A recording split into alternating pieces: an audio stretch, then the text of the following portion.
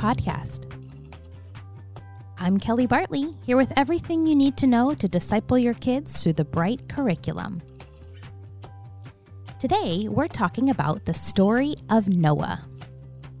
Visit brightcurriculum.com for more information. In Genesis chapters 6 to 9, we find the story of Noah.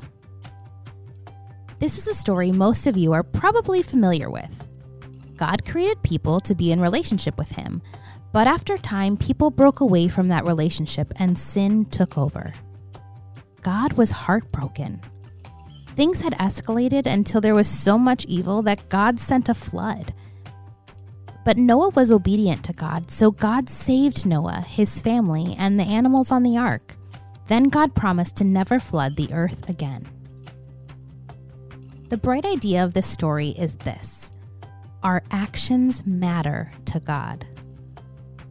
Kids are more interested in learning if it relates to something they are curious about. So through this lesson, we're going to help kids explore some questions they may have, like, how does God view what we do? Why do people do bad things to one another? Why is it hard to do the right thing? We call these the he, we, me questions. Being passionate about children and youth coming to know Christ also requires healthy, loved, and cared for disciple makers. Yes, that means you.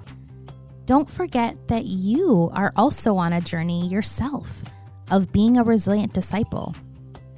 And generally speaking, the healthier your own relationship with God is, the healthier your ministry will be. Ministry multiplication takes place as leaders of leaders build into believers by example, encouragement, and equipping. Be a leader of leaders by serving and equipping your volunteers, just as you are serving and equipping the children in your community.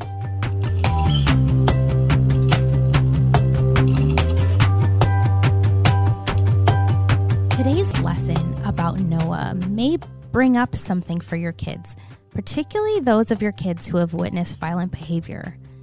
When a child witnesses violence, it can be very hard for them. One source indicates that 24% of kids have witnessed violence in their homes, schools, and communities during the previous year. Kids who have personally observed violence may feel more vulnerable and not know how to process what they have seen. Regardless of how deeply the kids in your group are impacted by this issue, they may have concerns about violence. If you choose to bring up this topic today, share with kids about how much God hates sin and its effects, which includes these forms of violence. Share with them from Psalm chapter 23, verse 4, how God is with them even in the darkest of circumstances. Explain that their lives might have hard things in it, but God is always with them through it. Be sure to encourage any child who's concerned about this issue to talk to a leader about it, and be sure to have leaders ready to listen and report any overly concerning situations, as your church policy outlines. Let's get back to today's story. Noah's Ark is often told as a sweet story of God saving Noah and all the animals that came in the ark, 2 by 2.